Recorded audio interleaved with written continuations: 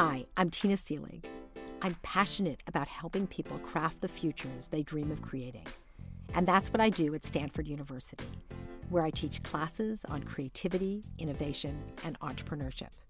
I wanted to understand what graduates of our programs learned about the real world once they embarked upon their careers. The best negotiations feel like relationship building.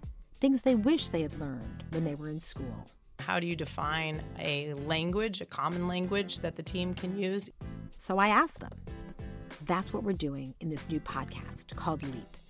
It's all about the skills needed to see and seize opportunities.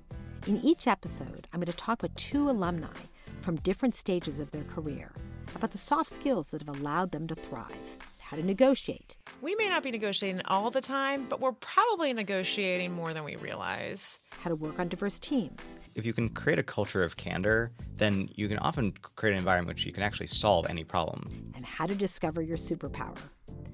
Please make sure to subscribe to the Leap Podcast to get new episodes when the series launches.